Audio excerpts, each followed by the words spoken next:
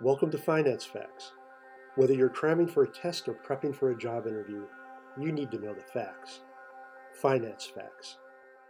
What is an overnight indexed swap? Okay, a fascinating topic for financial engineering is overnight indexed swap. So let's discuss it. An overnight index swap, or OIS, is a form of interest rate swap. An OIS will be written for a specific period of time, for example, 5 years. Like many swap agreements, an OIS will have two sets of payments. One side will be floating rate, and the other side will be fixed rate. The periodic fixed rate payments will be tied to a stated fixed rate of interest. The periodic floating rate payments will be tied to a floating rate, which will be calculated from a daily overnight rate. And note that this will change every day.